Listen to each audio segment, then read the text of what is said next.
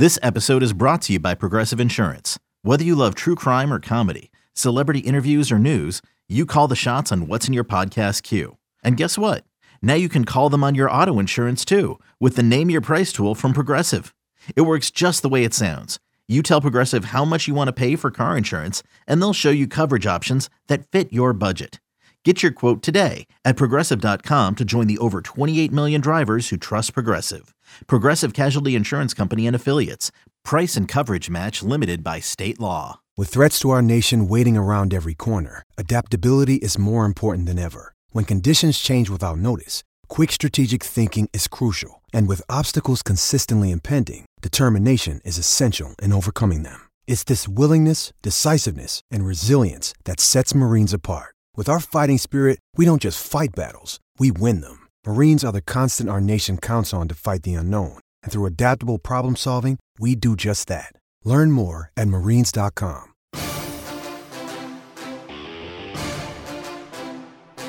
This is the Daily Tip on the BetQL Network, presented by BetMGM. Rise and shine, people. It's time to make some money, or at least we're going to do our best. That's right. It's the Daily Tip presented by BetMGM. I'm Chelsea Messenger. He's PJ Glasser filling in for Jinx today. And we've got loads to talk about, including Thursday Night Football, which was supposed to be a great game between two great teams, but the Grim Reaper of injuries reared his ugly head, and it was kind of anticlimactic, at least for Bengals fans, as Joe Burrow exited this game, and the rest was all Ravens. Later in the show, we'll do NFL playoff futures at 6:20. At 6:40, we will preview tonight's slate in the National Basketball Association. PJ, I feel for you, brother. Having your team play on a Thursday night and then having to wake up the next morning to fill in. So, PJ, we appreciate that you woke up early for us this morning. Absolutely, Chelsea. Great to be with you and everybody else this morning. It was tough, watching that game and then having to wake up this morning. But obviously, the Andrews news is big. That injury is very key for the Ravens. He's their top target on offense for Lamar. And then the Bengals, obviously, we're all waiting to see the extent of this Burrow injury and what happens there. But it was a big win for the Ravens, obviously. They're 8-3, create some separation in that AFC North. I was talking with Bill before the show. I'm interested to see what the AFC North odds, right, how they reopen. Obviously, the Burrow injury is going to be a big factor, but you would think the Ravens are going to be big favorites. The Steelers are still 2-0 in that division. They have the Browns this week, the Bengals next week, and that's kind of how I'm viewing this now is the AFC North odds, and does Pittsburgh almost become the second favorite behind Baltimore in that division? It's looking like the Steelers are going to have a season like last year's Vikings or last year's Giants, to where they're going to have this great record, but they're not going to be a good team. Like, what's their record? 6-3? And now they have the best of injury luck when it comes to they play the Browns without Deshaun Watson. They'll probably play the Bengals without Joe Burrow. They've got to be like the worst team with the best record, right? Yeah, I mean, they have to be. Like, they are obviously getting outgained in every game that they've played so far. It's insane. So, yeah, we'll see what the odds are like. Obviously, the Burrow injury news, we're not going to know until we get his status. But the Steelers are in a good spot. I mean, the Bills have a tough schedule remaining. The Bengals have the toughest schedule remaining in football.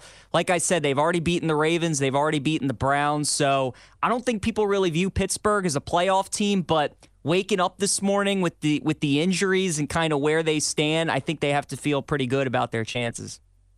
Yeah, the black and blue division for a reason. We are seeing all kinds of injuries in the AFC North, especially to starting quarterbacks, which is terrible luck for the Cincinnati Bengals. Let's get to how our bets did last night. And mine was very correlated to what we've been talking about.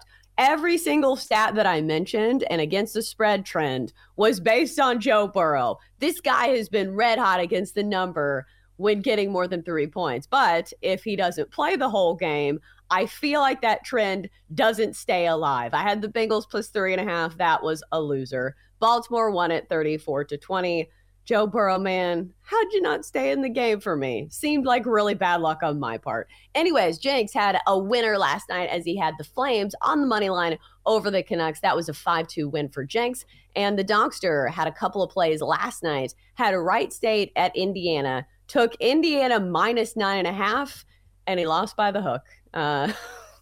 It's a tough one there for the Donkster. There was a layup made with 16 seconds left remaining in the game. He also had Texas Southern at Virginia under 131. That was an easy win as the final score was 62-33. So for the week, I'm 4-1. Jenks is 5-1, and the Donkster is 2-5. Woof, which is also how you would describe the game for the Cincinnati Bengals last night. Baltimore wins it 34-20, easily covering the 4-point spread and the overhits for the first time in a while. Primetime unders have really been the play, but over 46.5 was the play last night. An easy over there. As we mentioned, the injuries were huge in this one. Mark Andrews, the tight end for Baltimore, goes down early in this game. And then it was Joe Burrow who left this game after injuring his throwing wrist. You saw him on the sidelines wrenching or writhing in pain, trying to hold a ball and throw it. So after that, we kind of knew he wasn't coming back in this game. So for the rest of the game, it was Jake Browning. And I feel like throughout the NFL, there are a lot of backups that are fully capable. And when you see him enter a game, you don't feel that bad about your team. You say, okay, PJ Walker, he's fine. But when Jake Browning was shown on camera, I thought to myself, somebody who was on the Bengals, we are in for a big problem. Because here's the thing about the Bengals. I'm trying not to overreact too much to this news, but under Zach Taylor, their head coach, the Bengals without Joe Burrow are 4-19. I'm going to say that again. Without Joe Burrow, this team has gone 4-19. So if there is ever a precipitous drop in quarterbacks from starter to backup quarterback, it feels like Cincinnati is one of those massive drop-offs. 100%. I mean, Burrow, we know, is so much of that team. You can just see early in the season, really throughout Burrow's career, every offseason he's kind of dealt with an injury. And that's why the Bengals get off to slow starts every year. It's because he takes him a little bit to get going, and then he gets healthy, and then Cincinnati gets on a roll like we kind of see every year. So now that he's hurt again, big issues for the Bengals. Obviously, the schedule like we talked about. Chelsea, I was with you. I liked the Bengals last night at +4, +3.5. I still like our bet if Burrow plays. I think the Bengals win that game. They were up 10-7 before he got hurt.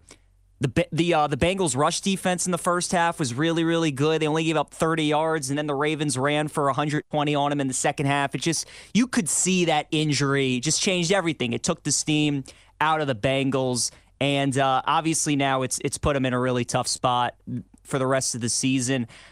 I'm interested, though, if it is Jake Browning next week for the Bengals against the Steelers at home, what do you think that spread is? Is it a pick 'em? You think the Bengals are -1, -1.5?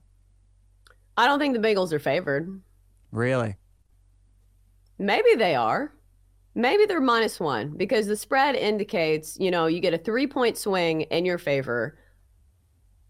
So they're saying the Steelers are 2 points better than the Bengals, which I think a lot will hinge on what we see from the Steelers this week. I think it will be very reactionary to the offense that we see from the Steelers this week. And it's just wildly inconsistent, but still, you look at that line, like, wouldn't that be a good comparison is looking at the Browns line against the Steelers? Even though I think the Browns defense is probably better than the Cincinnati Bengals. What's the line in that game? Steelers getting 1? Yeah, Steelers getting 1. So it's a 1-point game. The look-ahead line for Steelers-Bengals next week with the thought that Burrow is going to play was 6. So I'm with you. I think Burrow to Browning's probably like a 6.5 point adjustment. So, yeah, maybe the Steelers are favored in that game. Like you said, it's going to be dependent probably on how they look on Sunday against Cleveland. But, I mean, how the Steelers, it's just ridiculous. Like, they get outgained in every game that they play. Now, here they go into a huge stretch where they play the Browns and Bengals back-to-back, and they're probably not going to have to play either starting quarterback. So, it's just been one of those seasons for them. We see that every once and again. Like I said, there will be years where a team gets every single break, but then it catches up to them in the postseason Because if we see the Steelers in the postseason, is anybody going to be like super afraid of the Steelers? We know Mike Tomlin's a great head coach. We know their defense is amazing. But still, when you're going head to head, especially with all the good quarterbacks in the AFC, I'm not sure if I would think that their luck continues in the postseason. But let's talk about the Ravens, because entering this game, the Ravens look like one of the premier contenders in the AFC. So what changes moving forward, or does anything change? I still think they're one of the best teams in football. I think we all overreacted a bit to the wins against Detroit and Seattle, because even though those are good teams, Chelsea, at the end of the day, they're NFC teams. Lamar's 18-1 against the NFC for a reason, and those teams that only see him every 4 years, it's just such a disadvantage, because obviously you can't really scout him in practice. Like, you can watch all the film, but until you get out there in person and play him, you can't simulate that speed. So they were 2 great wins by the Ravens, but I also think that they were overvalued because they were NFC teams. Now, they should have beaten the Browns. They were up 14 in the fourth quarter against a divisional opponent. They should have won that game. And then, like I said, I think they probably lose last night if Burrow stays healthy. So I do think the Ravens are still one of the best teams in football. They scored 30 straight points in 5 straight games now after last night. They have one of the top defenses in the NFL. They have the greatest kicker of all time. So they check off offense, defense, and special teams. They kind of are good in all 3 phases. Obviously, the knock on them, though, will be, can they stay healthy? Because that's really what's hurt them the last couple of years. They lost Andrews last night. Odell Beckham, it looks like he's going to be okay, but he suffered a little bit of a shoulder injury. Lamar obviously went down during that game as well. So it's going to be important for them to stay healthy. Their defense hasn't been as great the last couple weeks, but they do have a bye week coming up after the Chargers next week, and I think having a bye this late in the season, especially for a team like the Ravens who are kind of used to dealing with injuries towards the end of the year, that could be a big thing for them as they head into the playoffs. Was there any other takeaway you saw in this game that you think warrants mentioning? Because I just keep dwelling on the Joe Burrow situation. It felt like such a bummer, and I felt like after that happened, I wasn't even interested in the game. But I will say one thing. I don't get the chance to watch many Ravens games because we don't get them here, obviously here in Nashville. The speed on some of these receivers and running backs, I don't know if it's because they're wearing black and it looks like their legs are moving faster. Am I wrong here? When Odell Beckham Jr. caught a pass, I didn't even know it was him. I didn't know he could still move like that. I'm not going to lie. You talk about like one of the biggest takeaways from the game yesterday, and you're right, it was Odell. That's the best game by far he's played as a Raven. Like, there were moments he looked like New York Giants Odell Beckham. Like, he looked really good. You mentioned the speed. Zay Flowers, he had a touchdown called back, but everybody got a chance to see like his speed on that screen.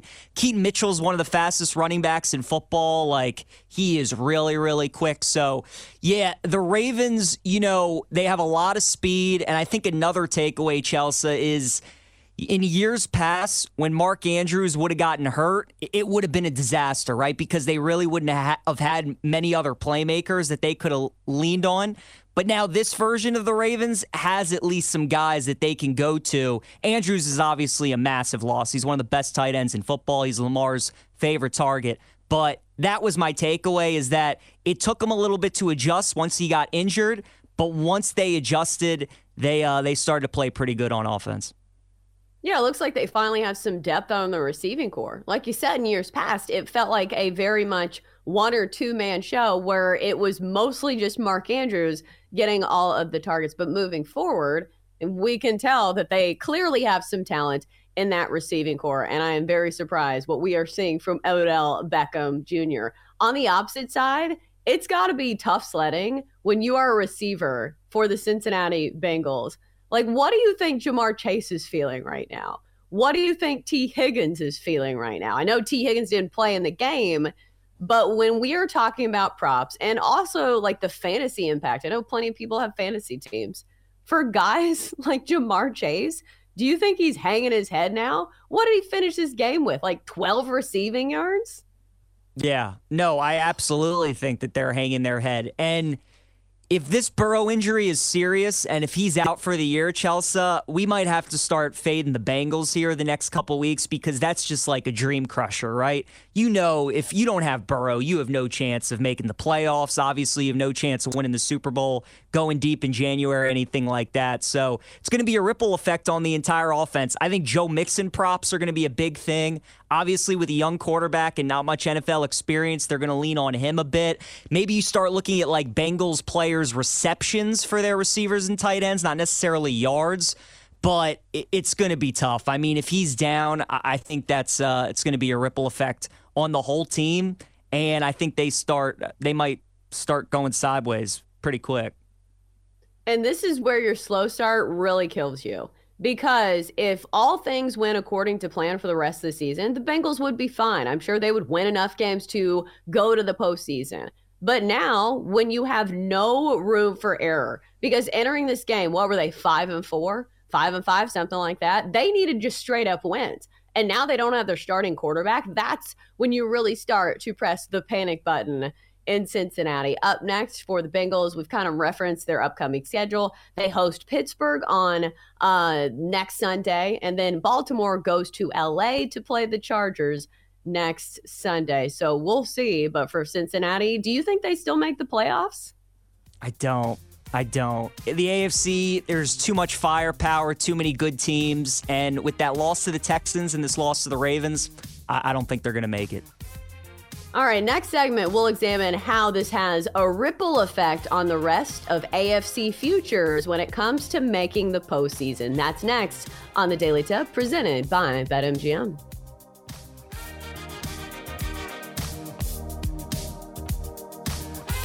The Daily Tip will be right back on the BetQL Network, presented by BetMGM.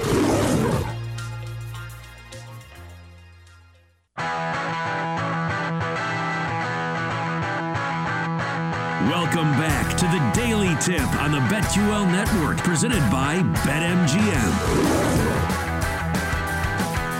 Off and rolling on a Football Friday edition of the Daily Tip. I'm Chelsea Messenger, PJ Glasser, filling in for Jinx today. Up next, we'll talk the ripple effect that the Joe Burrow injury news and possibly the Deshaun Watson injury news has on the futures market in the AFC, because some interesting odd shifts when it comes to teams making the playoffs. A little later on the show, I talked about it being a Football Friday. We will have a whole host of picks, including our favorite 6 picks in college football and our favorite 6 picks in the National Football League. PJ, speaking of the National Football League, I should say, all of the scuttlebutt last night was surrounding a sideline reporter in last night's game. There was a podcast where Carissa Thompson of Prime Video said about 15 years ago, there were a few instances in which she couldn't get a head coach for a sideline report. So she simply made something up for her halftime hit. Of course, people reacted to this exactly how you thought they would react to this. A media member making up information and telling us it was true. It's definitely not a right thing to do. Like, I didn't even go to journalism school, and I can tell you off the top of my head, you probably shouldn't be lying about information that you've gotten during a football game for the national audience. I don't know. It just wouldn't even cross my mind to make something up. Maybe it was like the producer in her ear saying, hey, you got to have something. And maybe somebody poked and prodded her for this. But what was your take on this as somebody who's in the media business? Exactly your takeaway. Just really shocked. And it was wild to see kind of all the people on Twitter, like all the sideline reporters and everybody kind of gang up on her almost and say, like, you know, we as a whole don't do this. This is just like somebody who didn't do their job correctly. And obviously, you know, they feel like it takes a hit on their profession as sideline reporters. So their credibility. That was it was surprising to see. And then on Twitter last night during the game, I don't know if you saw, but all the people like making jokes about it. Like, Carissa Thompson's reporting that Joe Burrow now is out for the season or something like that. So that was kind of funny. But yeah, that was surprising to see. And Chelsea, honestly, she was on the Amazon Prime broadcast last night too, right? Like, I was surprised that she almost did the show. I thought there was a chance maybe they would pull her before the game. Yeah, it was an odd situation all around because number one, why would you do this? It wouldn't even cross my mind to make something up. Number two, why would you tell people about this? Why would you so nonchalantly say, oh yeah, I just made stuff up? Like, that wouldn't even cross my mind either. To double down on a mistake you made and say, well, if you don't have something, just make it up. And I don't want to harp on this too much because some people were reacting to this as if she had done war crimes. And I'm not saying that's the case because I think the bottom line for me is that it kind of shows that some of these sideline reports are not totally useful. Like, did you get that in this whole thing? Yeah, a little bit. I will say, though, Kaylee Hartung really did a good job last night, and I think it was nice to see, like, the value of sideline reporting, and, she was giving us constant updates on Mark Andrews, right? Before, like, Schefter tweeted anything, before Rappaport tweeted anything, she was checking in with coaches on the sideline and trainers and asking them, and obviously talked to Zach Taylor coming out of halftime about Burrow. So it's crazy we had all this stuff going on with Carissa Thompson, and then we had a game with so many injuries to key players, and we were really relying on the sideline reporter and her information. So that was kind of nice to see. And obviously, I mean, they're a huge part of the game. They're on the sidelines. They're asking coaches and talking to them and getting information that we obviously can't get in the stands or watch it at home. I think that's an excellent point because not every game maybe needs a sideline reporter, but that game especially. And you never know when these games are going to come up where injuries are such a massive part of the game story. And you're right, Kaylee Hartung did an excellent job of keeping us all informed and letting the audience members at home kind of know the situation from a field level perspective. I think my takeaway is just some of the halftime interviews that we see. Like, the coach says, well, we got to make fewer mistakes. It's like, okay, we know. And it makes me think of, there were dugout reports during the postseason of baseball, which, come on, these coaches are literally actively watching the game and they're trying to get an interview from them. So I think there is a line where sideline reporting can be so important and so helpful to the overall broadcast. But if you push it too far, it definitely feels superfluous. Agreed. When the guy hits a home run, Chelsea, and they go into the dugout and they're asking him how it felt, how do you think it felt? I just hit a home run in the World Series. Like, it didn't suck, right? Like, that was a great feeling. That was a big play. So I'm with you. Those baseball sideline reporting, especially like in playoff games, when a guy just hits a home run and you go into the dugout and you're like asking him about its at-bat, it's like, come on. I mean, these guys are playing in the playoffs. These are like the games that they've waited their whole life for. This is what they train for. Like, you don't need to distract them during the game. So I'm with you. The baseball, like those interviews during the game, I just think they're not necessary. Right. Just wait till after the game is over. It's not that hard of a concept because when you say, like, we know how he feels after hitting a home run, but part of journalism is not assuming things. Like, okay, well, that's how I think he feels, but we need to go to the source to make sure that this is the case. And I think that's why so many people had a problem with Carissa Thompson making up reports and putting words into head coaches' mouths, because that's one of the main tenets of journalism is, oh, I don't know, don't make things up. Let's get to some of these playoff futures because obviously some big quarterback injuries that could skew the market, especially in the AFC. So we're seeing some pretty big shifts for a couple of teams, especially for Buffalo. Last week, the Bills were minus 115 to make the postseason after a big home loss to the Broncos. The Buffalo Bills now plus 180 to make the postseason, a seismic shift. But now that we have some injuries, some major injuries in the AFC, do you think these odds will shift again, PJ? They might, Chelsea, and I'm going back and forth on Buffalo because, see, this is the hardest thing to do, really, in sports. And when we're talking about sports betting is trying to separate how a team is playing currently and, like, in the back of your head, knowing what a team is capable of, right? Like, when Cincinnati was getting off to that slow start at the beginning of the year, a lot of people were saying the Bengals are done. Like, this is who they are. They're not going to figure it out. And then obviously they did. And before heading into that Texans game, we all thought the Bengals were back to being the Bengals. And obviously now Burrow has that injury. But the Bills are so tough because it's been like 5 or 6 games now where the offense has not been good. Their defense has some key injuries to guys. And the schedule, Chelsea, is just brutal. They still have to go at Kansas City, at Philadelphia, at Miami. They have to play Dallas at home. The AFC, I've really never seen a conference like this. Like the amount of teams that are 5-5, 5-4, it's crazy. And they have a tough schedule. So as of today, I'm going to say no on Buffalo. I think they missed the playoffs. It is, intriguing to take them at that plus money, but with the way they're playing and that schedule that they have, I can't get there with Buffalo. I don't think I can either. Like, I could see the scenario in which it happens because you're right. Aren't the Buffalo Bills one of those teams that has a really high ceiling? And we will see it in little bits and pieces. There was a singular drive, I think in their last game against the Broncos, where I thought to myself, oh my God, nobody can stop this offense. They were just so proficient down the field. And when Josh Allen is running the ball effectively too, and then they just have those turnovers. But turnovers are one of those things that if you can curtail them, you can really put yourself back in some of these games. So even though the Bills have an absolute gauntlet of a schedule, like you mentioned, up next, they have a really good defensive team in the Jets. If you're trying to figure out your offense, the Jets are usually not the cure. Then you go on the road to the Eagles, on the road to the Chiefs, you host the Cowboys, and then you go on the road to the Chargers. So a massive stretch for the Bills where we will really see what they're made of. If they can scratch off some wins against the best teams in the NFL, maybe we will see some life from Buffalo. But let's look at some of the rest of these teams. And we'll see what the updated odds are on the Bengals.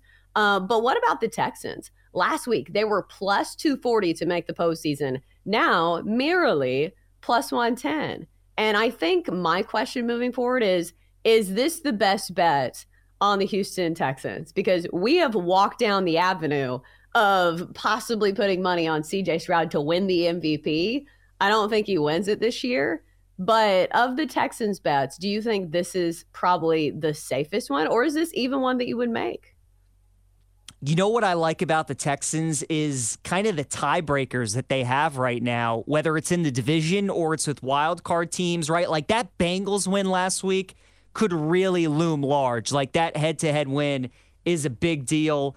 They still have to play Cleveland later this year. That could be a massive game. They already beat Pittsburgh, massive tiebreaker. Already beat the Jags in Jacksonville. They play them next week, so that is a huge game. I'm going to say yes on the Texans. As you know, and we'll get into this a little later in the show, don't love them this week, but I do like them moving forward. How can you not love Stroud? Like, I mean, he is putting together like the greatest rookie season we've ever seen from a quarterback. For a rookie QB to be in the MVP conversation this late in the season just doesn't happen.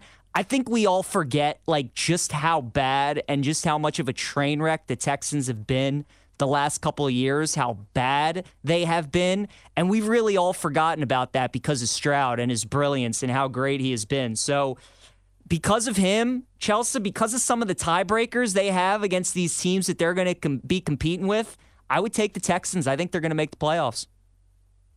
Well, if you like the Texans, what about the Texans to win the AFC South? That's plus 250.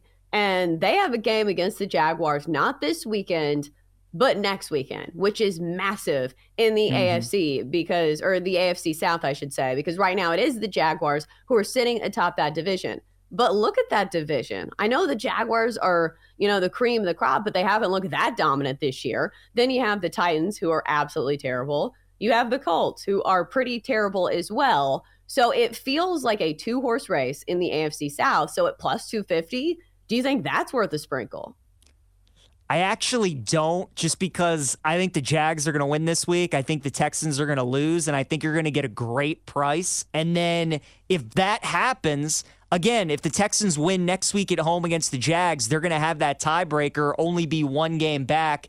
And instead of getting a plus 250, if you wait until next week, you might get like a plus 400 or something like that. So I would wait on Houston just because I think this is a really tricky spot for them this week. I think the Jags are in a nice bounce back spot after getting blown out by San Francisco. But then I think Houston absolutely could win next week's game against Jacksonville. They've won like 11 of their last 12 against the Jags. They always play well against them. So I would hold off on that AFC South. If I'm making a bet today, it would be more so on the playoffs. And then maybe next week, I would look at those division odds.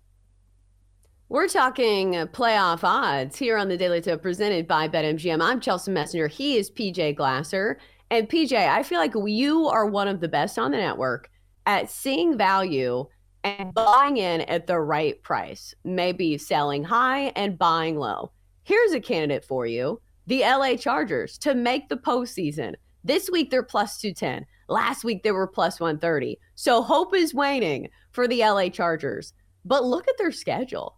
Some of their losses are to some of the best teams in football. Of their losses, it's been the Chiefs, the Dolphins, the Cowboys, the Lions, that overtime loss to the Titans. And so, like, that's 4 of the best 5 teams in football, I'd say. Like, I'm not putting the Titans on that list. But they only have 1 loss this season by more than 3 points. Do you think there is any way that there is still some value left on believing in the LA Chargers? I can't get there with the Chargers because we just know the story with the Chargers, Chelsea. Like, again, they're going to play all these one-score games, and they're going to lose more than they're going to win. You mentioned the good teams that they've lost to. Their schedule, they still got some good teams that they have to play. Now, what's great for them is that all those tough games are at home. They have Baltimore next week at home. They still have to play Denver at home, Buffalo at home, Kansas City at home. So they have some tough games, but they're all at SoFi. I can't get there with the Chargers. Again, with the AFC being so jam-packed as it is, I trust way more other teams to come away with some of these close games than I do in the Chargers. So I do not think they're going to make it. Yeah, we haven't really talked about the NFC too much, but I don't know if it's less interesting or more interesting because the NFC seems to have not nearly as much parity. Like, it feels like a 2-horse race at the top for me. It has to be the Eagles and the Niners. So I think maybe there's some value in the futures market when it comes to teams to make the playoffs, but it's not nearly as interesting as a conversation. When we get back, it's time to talk some hoops. It's an NBA Friday night tipping off, and we'll give you our best bets for today's action. Next on the Daily Tip presented by BetMGM.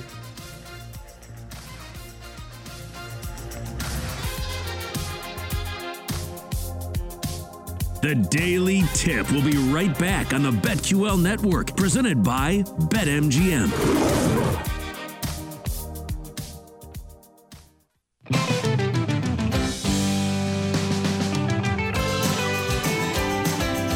Welcome back to the Daily Tip on the BetQL Network, presented by BetMGM. It's a Football Friday here on the Daily Tip, and we promise we're going to get you a ton of picks coming up later in the show. If you stick around till next segment, we'll do our pick 6 when it comes to college, and then the segment after that, we've got our 6 favorite plays in the NFL. But it's time to talk a little basketball. I'm Chelsea Messenger. He's PJ Glasser filling in for Jenks today. And this is where PJ really shines. PJ, we know you love basketball, especially college hoops. So we will get to your favorite college basketball plays after a little NBA talk. But what are we, 3 weeks into the season? And we are already having massive drama across the league. And of course, it comes from Draymond Green, which I'm not surprised that he's the one starting the drama if you have been living under a rock. Draymond Green the other night against the Minnesota Timberwolves had a chokehold on Rudy Gobert for about 5 or 6 seconds, and it did not look good. He has been suspended 5 games by the league for his actions. And I think the craziest part of this is seeing how harshly Steve Kerr has reacted to Draymond Green. Because usually you will see coaches, they'll probably chew out players in the locker room. But when it comes to their front to the media, they will have their players' backs. It was not the case here with Steve Kerr as he talked to members of the media yesterday and said, quote, he took it too far. Draymond was wrong. He knows that. It's a bad look, and the 5 games are deserved. And he went on, and you could tell that he was very disappointed in the actions of Draymond Green. PJ, were you surprised by this response from Steve Kerr? A little bit, because obviously Draymond's been with that organization for a while. Steve Kerr's coached him for a while. I mean, we all know what Draymond's about. What makes him so valuable on that team is, he's kind of the bruiser. He looks out for the star players, and he is not afraid, obviously, as we know, to get a technical foul, to get suspended. So I was a little surprised by the comments from Steve Kerr. When he kind of talks about Draymond like that, he probably crossed the line a little bit. So that was surprising to see. But, I mean, no surprise in the way Draymond reacted at all. I mean, if somebody were to say there was a scuffle in the NBA tonight, Chelsea, my first thought would be, oh, Draymond Green was involved with somebody. That's how it usually goes. Right. And of course, last night, the Golden State Warriors dropping another game. They fall to 6-7 after a home loss to the Oklahoma City Thunder, which I should have played that game. I kind of thought the line was a little trappy because OKC was laying like 2.5 points. I was like, Golden State doesn't have Steph. They don't have Draymond. And yet they're only 2.5 point home dogs here. I was shocked. So I am waving goodbye to the bet that I should have made, because that was an easy winner. So let's look at the association tonight and see if we can find some winners in the card tonight. Let's start off in New Orleans. Pelicans and Nuggets squaring off.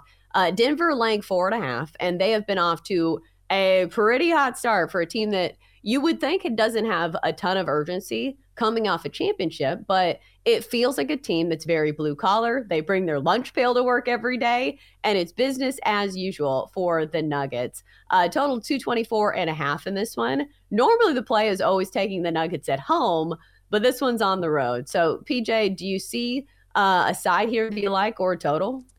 Yeah, I'm with you, Chelsea. If this game was at home, you would lean Denver. On the road, though, it's a little bit tougher. Pelicans snapped their 5-game losing streak the other night with that win against Dallas. They've had a tough schedule so far. They've already played Denver once. They've played Dallas a couple times. They have the Kings coming up here for a couple games. So it's been a little tough stretch for the Pelicans to start the season. Obviously with them, they're dealing with McCollum, and he's been out. And Zion, you don't know which nights he's going to play. So they've really been relying on Brandon Ingram on a nightly basis. I'm going to pass on this game. It would probably be a lean to Denver just because, if you're getting really under anything with 2 possessions with them, it feels like a pretty good bet, but nothing strong for me in this game. I would lean towards Denver, but we have seen this exact same line for 3 straight games, and the Nuggets haven't covered it, even at home. They didn't cover against the Clippers, who the Clippers are terrible, and they won that game 111-108. So clearly it was very close, and they still won the game outright.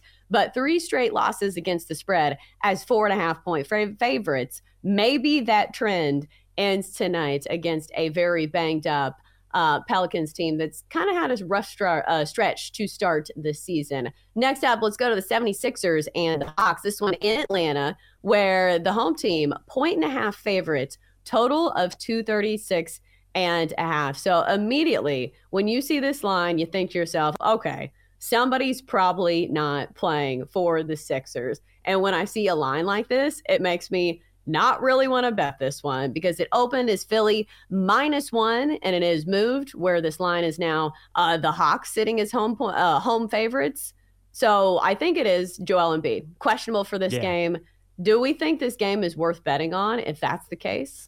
No, like you said, this is one of those games you're going to have to wait until close to game time. Maybe you get involved live in it, but you can't bet it until you see the injury report. If anything, maybe you grab Philadelphia now at the +1.5, because obviously if Embiid does play, this line is going to flip, and Philadelphia is probably going to be like a 3.5 point favorite. The line is telling you that he's not going to play, and it's a tough spot for the Sixers, obviously coming off that game against Boston. Now they go on the road and play Atlanta. I can't bet this kind of game. Obviously, Embiid is the reigning MVP, so important. So it's a pass for me. Maybe you take a shot with Philadelphia plus 1.5 for not a lot of money, hoping that maybe Joel does play, and then you get a great number if he ends up playing at plus 1.5. I think these games are really tough, especially for the slot that we're on. We're a morning show. I know you're just filling in, but still, this is the problem that we have every single day here on the show, guessing who's playing in these NBA games. So, PJ, I don't know how much you bet on the NBA, but what time of day is the correct time to assume that everybody is playing? Because at some point they have to announce people out, but sometimes it's right before the game. At what point in the day do you feel confident in betting on the NBA? Oh, it's a good question. Really no time of the day. I guess like 10, 15 minutes before would be the right answer. It's a good question. I think it varies for each game and what point in the season. Chelsea, we had people earlier this year, we had players earlier this year, second game of the season, and there was already load management, so sometimes you don't find out about this stuff until like starting lineups are announced. I think it varies for every game. This game, I would assume we're not going to find out about Embiid until pretty close to tip-off. So if you do want to get involved in this game, if you do want to bet a wager on the Hawks or the Sixers, and this is a 7 p.m. start, 7:30 start, I would assume that you're not going to find out until pretty close to tip. Yeah, that's why it's tough for me to have any faith in betting on the NBA. We have a few more games on the slate, but I do want to get to your college basketball plays. Of these 3 games that you're seeing here on the rundown, Lakers, Blazers, Kings, Spurs, Suns, Jazz, are any of them worth betting in your opinion? Or is there any kind of betting nugget that you think people should know before we move on to college hoops? Blazers I actually kind of like tonight, plus the points at plus 7.5. Lakers are 1-5 on the road this season. We were obviously just talking about what Philadelphia might do with Joel Embiid. This certainly could be a spot where maybe the Lakers rest some guys potentially. So just because they're not good on the road, this is a lot of points to a young Portland team. I could see them keeping it close.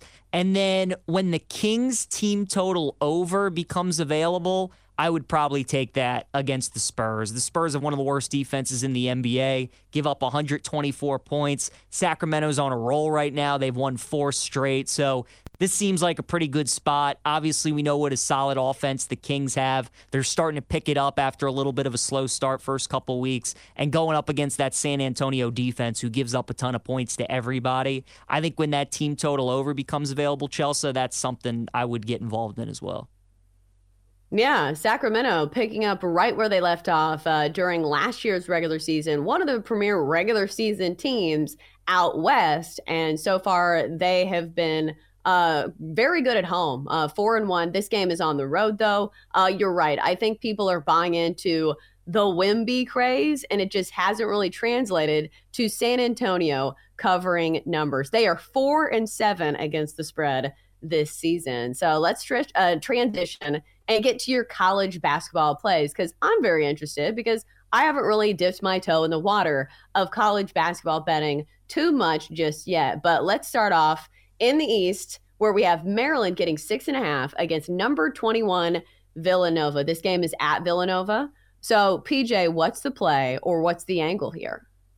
Chelsea, you're getting me at a good time because I'm 19-6 on my show. Send It In on the picks we're giving out. We went 3-0 yesterday, so hopefully we can keep that rolling. The 2 games that have stuck out to me the most right now going through the board, and we have entered Feast Week, which is what they call it because obviously Thanksgiving is approaching. Right now we're getting a ton of early season tournaments all over the country. Some of these tournaments are even outside of the country. We got some going on in the Bahamas, which starts next week. So a lot of these lines aren't out yet for some of these games, but of the lines that are out, couple games, Maryland plus 6.5 against Villanova kind of stuck out to me. Terps, people thought maybe could compete in the Big Ten this year with Purdue and Michigan State potentially to win a Big Ten regular season title, and that still could happen. Obviously, we're 3 games into the season. Conference play still doesn't start for about a month and a half, but Maryland's lost 2 games already in non-conference play to UAB and Davidson. Both of those games were decided by 3 points or less, though.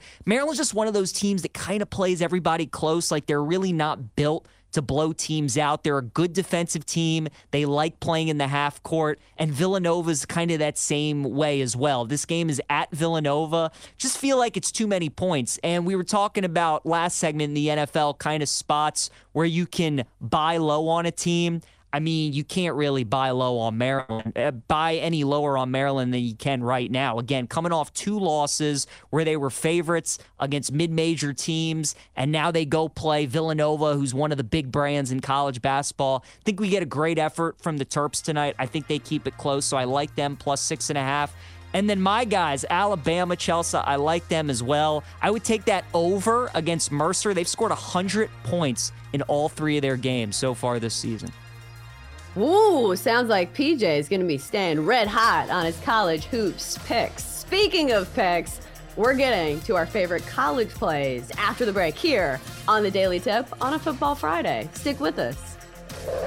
For more, listen to the Daily Tip presented by BetMGM. Weekday mornings from 6 to 9 Eastern on the BetQL network, the Odyssey app, or wherever you get your podcasts.